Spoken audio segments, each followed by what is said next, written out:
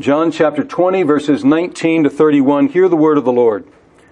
On the evening of that day, the first day of the week, the doors being locked where the disciples were for fear of the Jews, Jesus came and stood among them and said to them, "Peace be with you." When he had said this, he showed them his hands and his side. Then the disciples were glad when they saw the Lord. Jesus said to them again, "Peace be with you. As the Father has sent me, even so I am sending you." And when he had said this, he breathed on them and said to them, "Receive the Holy Spirit. If you forgive the sins of any, they are forgiven them. If you withhold forgiveness from any, it is withheld." Now, Thomas, one of the 12, called the twin, was not with them when Jesus came. So the other disciple told him, "We have seen the Lord." But he said to them, "Unless I see in his hands the mark in the nail of the nails, and place my finger into the mark of the nails, and place my hand into his side, I will never believe." 8 days later, his disciples were inside again, and Thomas was with them. Although the doors were locked, Jesus came and stood among them and said, "Peace be with you." Then he said to Thomas, "Put your finger here and see my hands, and put out your hand and place it in my side. Do not disbelieve, but believe." Thomas answered him, "My Lord and my God." Jesus said to him, "Have you believed because you have seen me? Blessed are those who have not seen and yet have believed." Now, Jesus did many other signs in the presence of the disciples, which are not written in this book. But these are written so that you may believe that Jesus is the Christ, the Son of God, and that by believing you may have life in his name. Let's pray. And now may the words of my mouth and the meditations of our hearts be acceptable in your sight, O God, our strength and our Redeemer. Amen. When we run into somebody that we weren't expecting to see, we can have one of two reactions. One can be the reaction of delight, and the other can be the reaction of embarrassment, depending on what we're doing at the time or depending on our relationship to that person. And we might say, on the one hand, "I wasn't expecting to see you here," showing that I'm very glad to see you. Or I might say something like, I wasn't expecting to see you here, and showing my embarrassment for that presence of the presence of that person unexpectedly.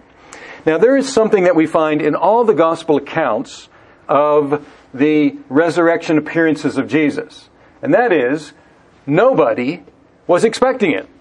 Nobody was expecting Jesus to show up. Nobody of his disciples was anticipating this, and this is remarkable, because as we read the Gospels, all of them, Jesus clearly announces in all of the Gospels that he is going to die and that he is going to rise again.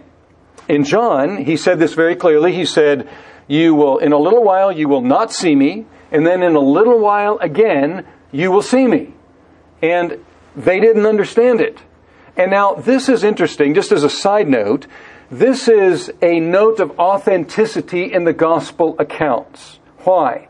Because no one was expecting Jesus to rise from the dead, even though he had announced it. And this reflects poorly on his disciples. But his disciples are the ones who are responsible for the gospel accounts. And so in the gospel accounts, they present themselves not in the best of light, which is what humans tend to do. They present themselves as they really were. They were not expecting to see Jesus.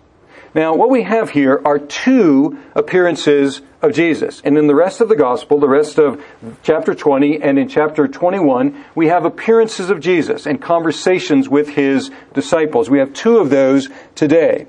And we have the interactions which are instructive, the interactions that Jesus had with his disciples. Now, we don't know who was present at this appearance, or either of these two appearances. It says that the disciples were present.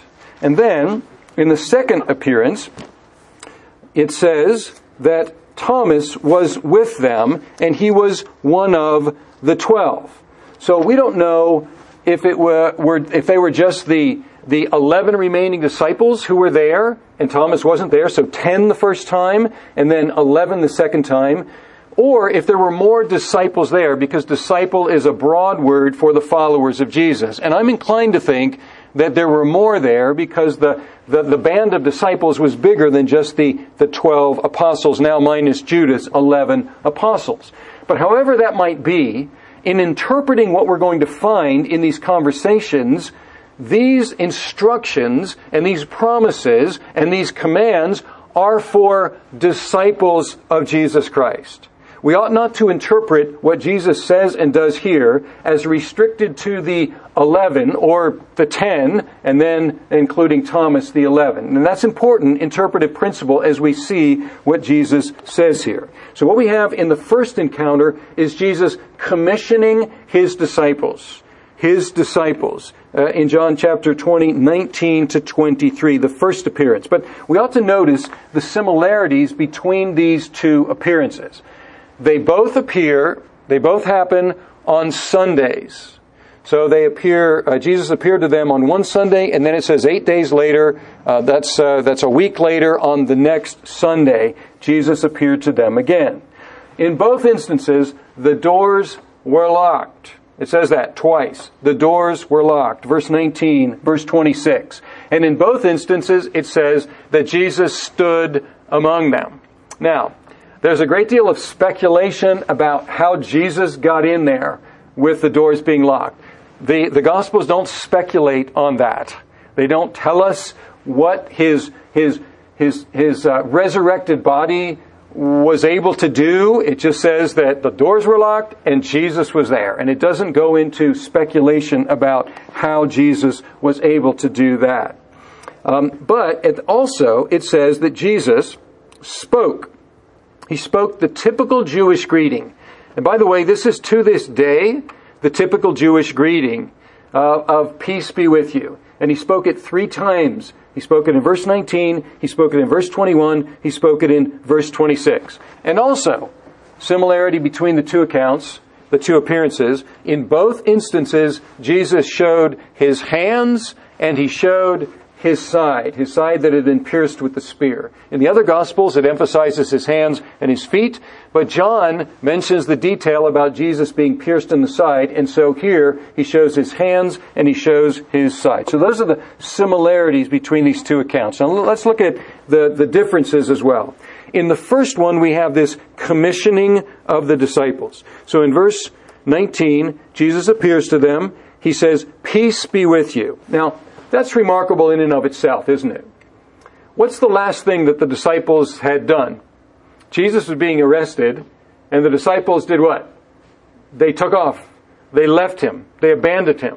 And so you might think that the first words out of Jesus' mouth would be something like, "Where were you when I needed you? Why did you leave me? You left me all alone." Some sort of a rebuke to them, but it wasn't any of that. It was, "Peace be with you."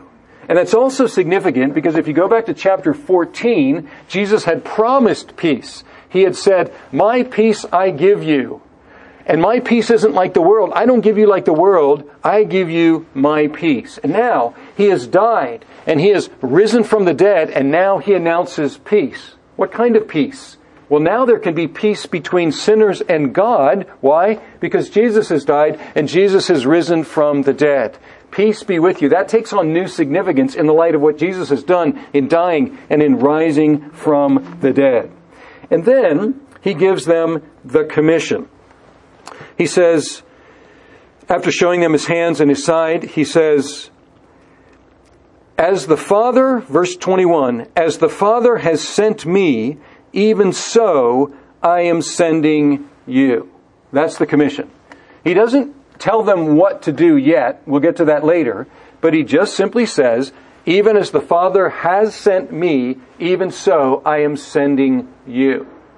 Now the tenses here are interesting because he uses the tense, the perfect tense, to talk about the fact that he was sent. And he says, "As the Father has sent me." And the perfect tense in the Greek language has this idea that it's an action in the past, the effects of which continue into the present. And so when he says, "As the Father has sent me," he's indicating that he is the sent one.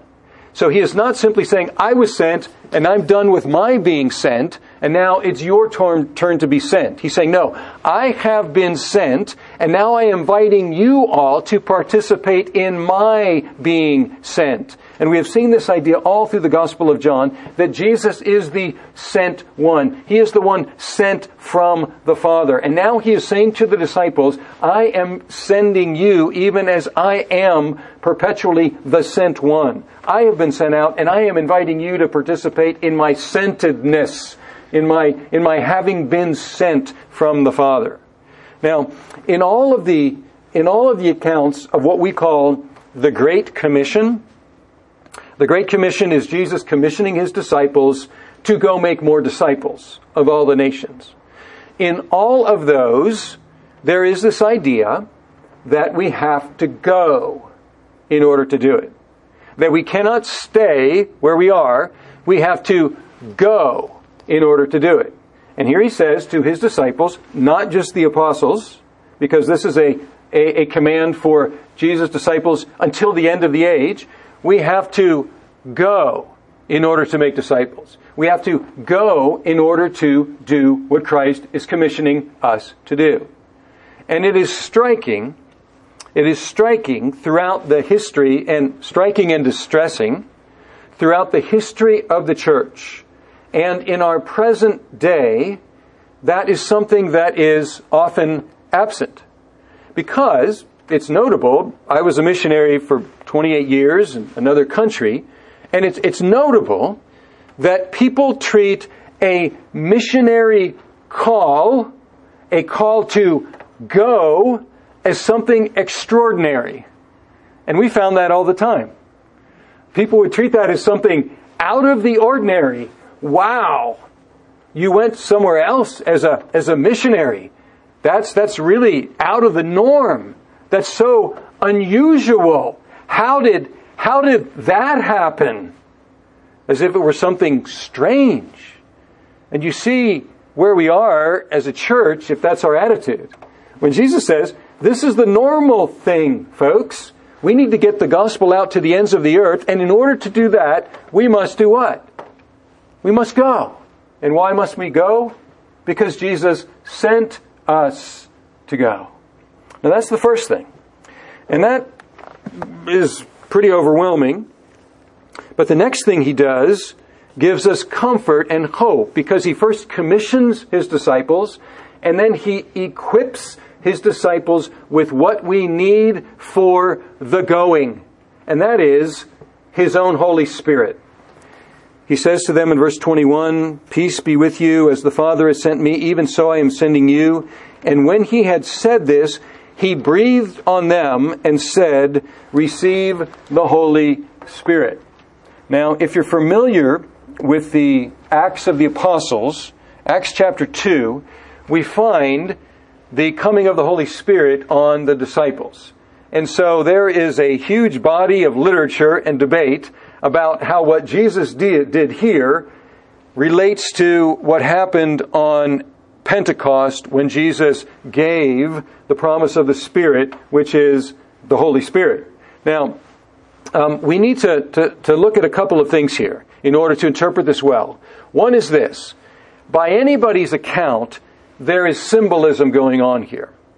Because Jesus breathed. And nobody suggests that his physical breath is the Holy Spirit. And so there's something symbolic going on here. Every interpretation admits that. And then there's another detail that we need to take into account. And it gives us something of a head fake, I think. Because our interpreters, they smooth out the text, and sometimes they have to add words to do that. And it says here that in verse 22, and when he had said this, he breathed on them and said to them, receive the Holy Spirit. But in the original text, the words on them are not there. Now, if he just said, if the text just said, and Jesus breathed and said, receive the Holy Spirit, then it wouldn't give us the idea that he was somehow giving them the Holy Spirit in that moment. But when we add those words on them, that gives us the idea, which is not communicated in the text, that in that moment, he was giving them the Holy Spirit. And those who go with that idea, they have kind of a double Pentecost or a mini Pentecost and then the real thing, or they do various things, or it's the same thing and told in two different ways. I don't think we need to come up with any sort of explanation like that, because Jesus is doing something symbolic here. He is breathing. And what's that indicate? Breath, Spirit, that he is the one who gives the Holy Spirit. And he says, receive the Holy Spirit. When? Well, when the Spirit is given. And when would that be? At Pentecost. So this is in anticipation of Pentecost, but indicating that he is the one who gives the Spirit. And why does he give the Spirit? Because he has just sent us. He has just sent us out into the world. What do we need? We need Jesus with us.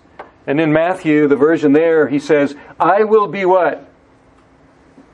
With you. I will be with you even to the end of the age. How is Jesus with us when we go out to the nations to take the good news to the nations? How is he with us? Not physically. Physically, he's at the right hand of the Father. Spiritually, by his Holy Spirit, whom he has given us. So, he sends us out, he equips us with the Spirit, and then the last thing he says here, which also, as you can imagine, has caused a lot of head scratching and a lot of different interpretations.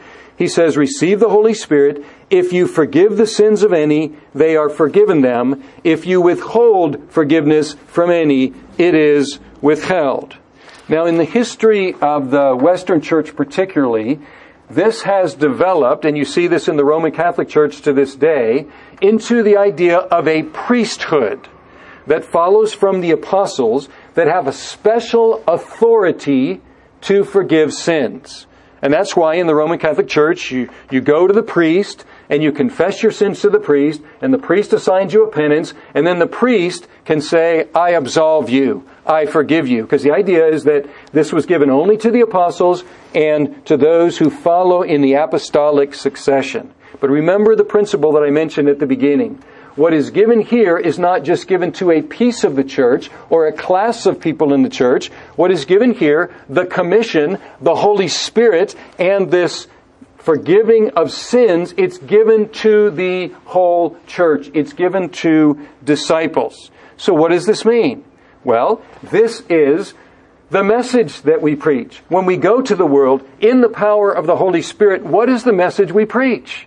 We don't preach, I can forgive you because of some authority that I have. No, we preach that God can forgive you. And by the way, once again, this is the perfect tense. This is an action in the past, the effects of which come into the future, or come into the present, and continue in the future. And it is passive. So it says, if you forgive sins, they are forgiven. But we could translate that a bit more literally. If you forgive sins of any, they have been forgiven. So it's something that's already happened, and it is passive. That is, I didn't do it, you didn't do it, it was done. Well, who did it? It's the divine passive. God is the one who forgives sins. He's the only one who forgives sins. So what is our role?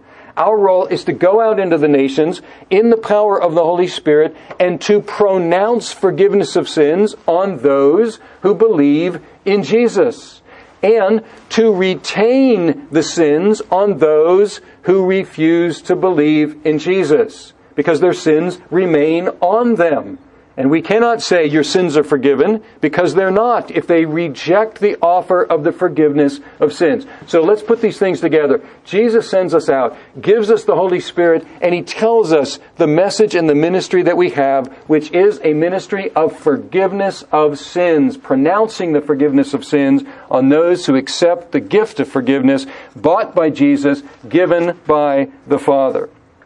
Now, as I said, some believe and some don't. And that determines whether we're forgiven or not. And now, speaking of believing and not believing, we have somebody who didn't believe. He wasn't there. He was Thomas. And now we go to the second appearance, because Thomas, it says, one of the 12, called the twin, was not with them when Jesus came. And the other disciples had said, Thomas, you're never going to believe what happened. Well, literally, he didn't believe what happened. But, Thomas, guess what happened? We have seen the Lord. And he showed us his hands, and he showed us his side. And Thomas said adamantly, unless I see in his hands the mark of the nails, and place my finger into the mark of the nails, and place my hand into his side, I will never believe. I'm not going to be taken in. I've been disillusioned once already. When I knew that Jesus died, we followed him these 3 years. I gave my life to him. I built my life around him. I gave up so much to follow him. I'm not going to be taken in again. And you're saying you've seen him. I won't believe it until I see exactly what you say you have seen. Now, sometimes we're hard on Thomas. What do we call Thomas? Doubting Thomas, right?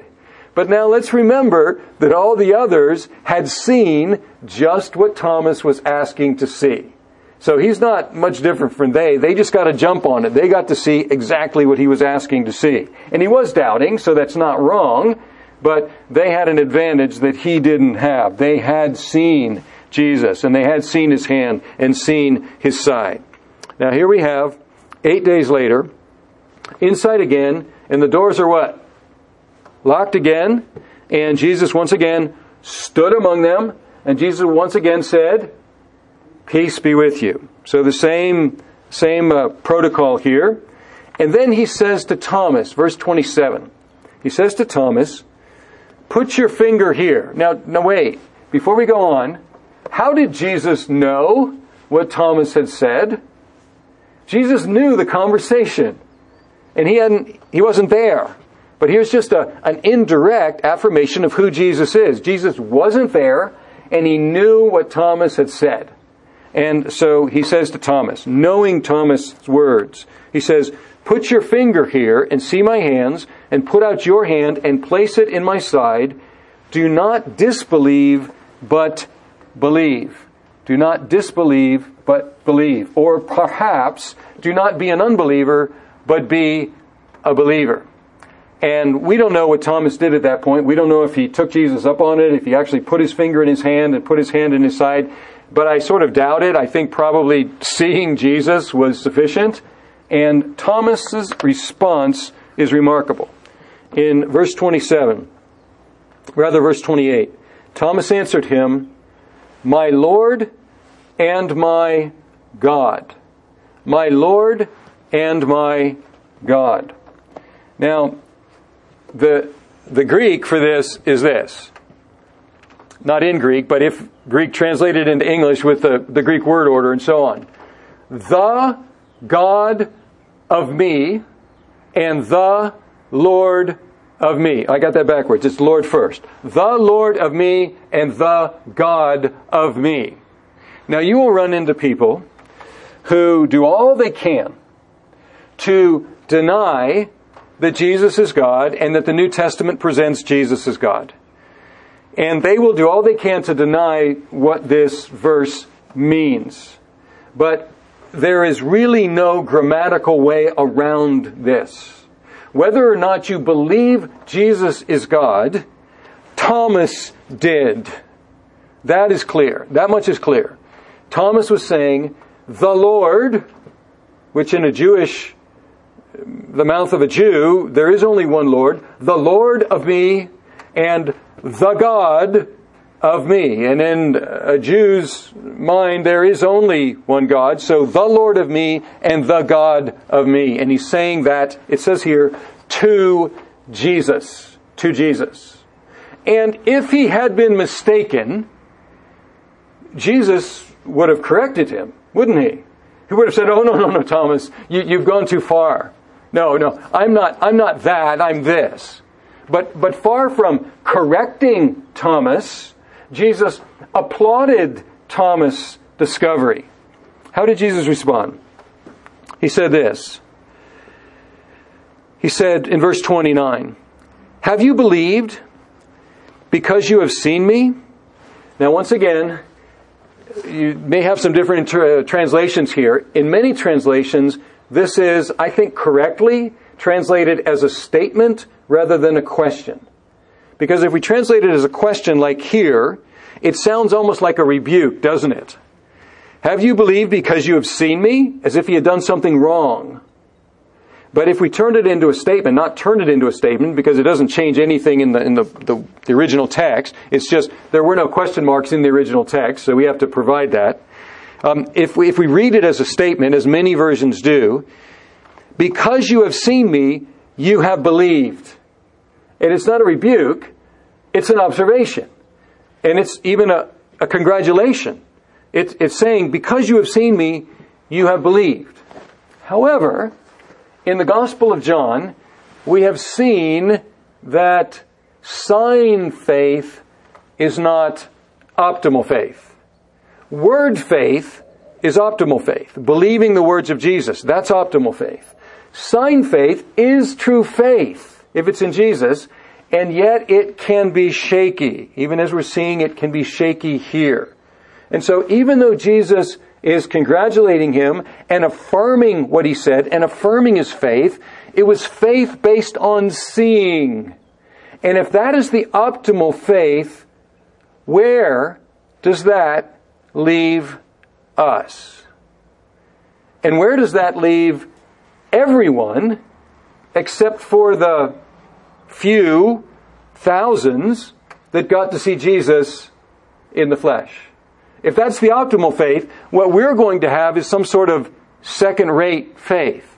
But notice what Jesus says. He says to Thomas, because you have seen me, you believe. That's good. Good.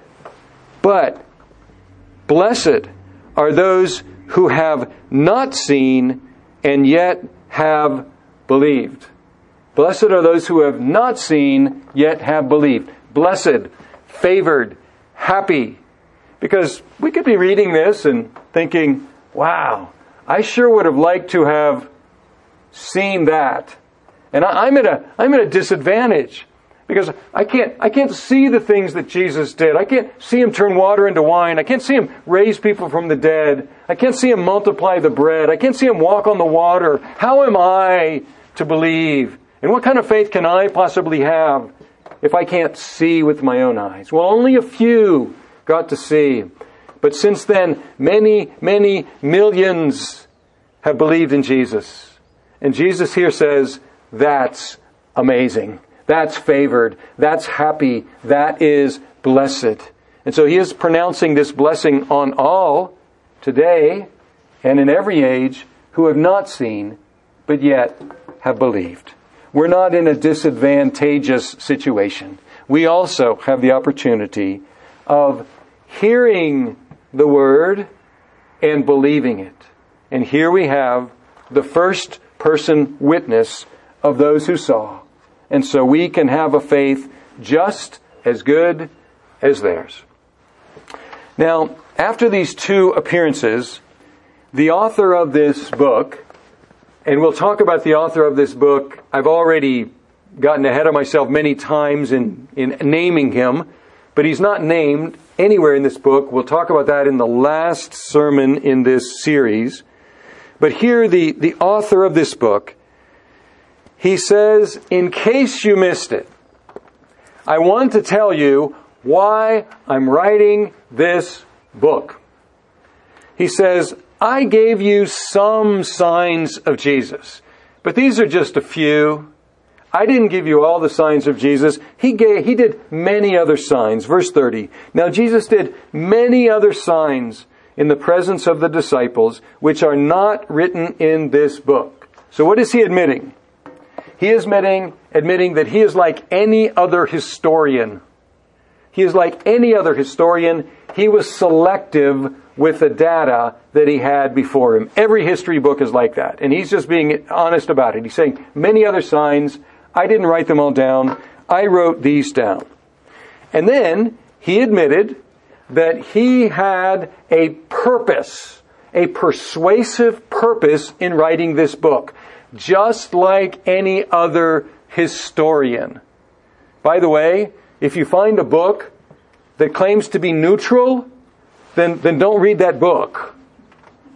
Because it's not. They're just trying to deceive you into thinking that they are. If you find news that says that it's neutral, it's not. If you find a history book that says that it's neutral, it isn't. So don't be taken in by that. Nobody is neutral. Everybody has a purpose, and he's telling us up front what his purpose is. Just like any other historian. What's his purpose? In case we missed it. But these are written so that you may believe. So that you may believe that Jesus is the Christ, the Son of God, and that by believing you may have life in his name. Now, if you've been following along in the Gospel of John, you have heard this idea many times, but here's one parting shot of the author saying, this is really how I want you to respond to what I've written. I've put all this together so that you might believe. That you might believe what? Not just anything, because faith has specific content. The Christian faith is not just a feeling. The Christian faith has specific content. It's about Jesus. And it is that Jesus is the Christ, the anointed one, the sent one. And he is the Son of God, which means, as Thomas discovered, that he is God the Son. That is part of the Christian faith, what we must believe in order to believe what Jesus has given us to believe, in order to be Christians, in order to be disciples. And here's the payoff, here's the benefit, and that by believing you may have life in his name. That's the benefit for us. Why should we believe? Well, we should believe because it's true. What do we get out of it? We get life in his name. Now, once again, you would think this would be uncontroversial, but there are two interpretations of the Gospel of John. And it partly has to do with this verse. Some say the Gospel of John was written to Christians to encourage them in their faith. And others say, no, the Gospel of John was written to non-Christians to bring them to faith in Christ. And I find this debate to be senseless. Because the Gospel, when it is preached, does these two things always. The Word of God, when it is preached and explained and proclaimed, it does these two things. It brings unbelievers to faith in Jesus. And just as you know, if you're already a believer, it builds you up in your faith. I saw this last week. We looked at the resurrection, and somebody who's been a believer for a long time came up to me afterward and said, oh, that was so encouraging. That was so encouraging to my faith to hear about the resurrection in which he had believed for decades. That's what the Word of God does. That's what the gospel does.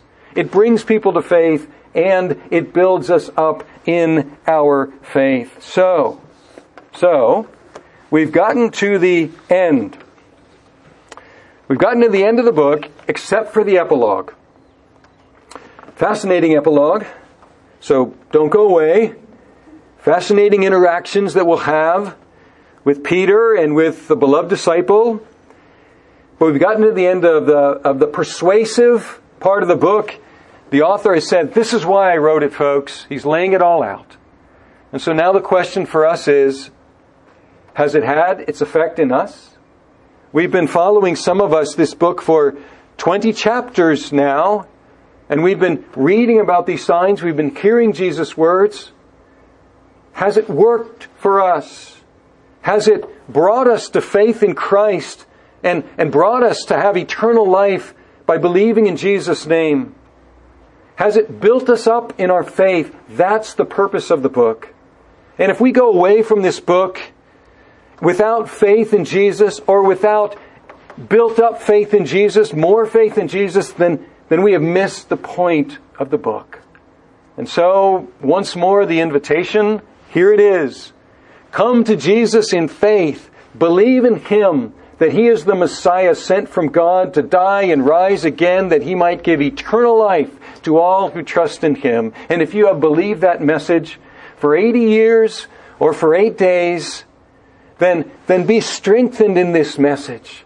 Because this is the old story that we never tire of hearing, and we never leave the gospel behind and move on to other things. This is the message on which we build our lives as believers, that Jesus was sent, that Jesus died, that Jesus rose again, and that we have life in Him. Let's pray. Our God, thank you again that we are here and still alive to hear this call today to believe in Jesus and to have life in His name.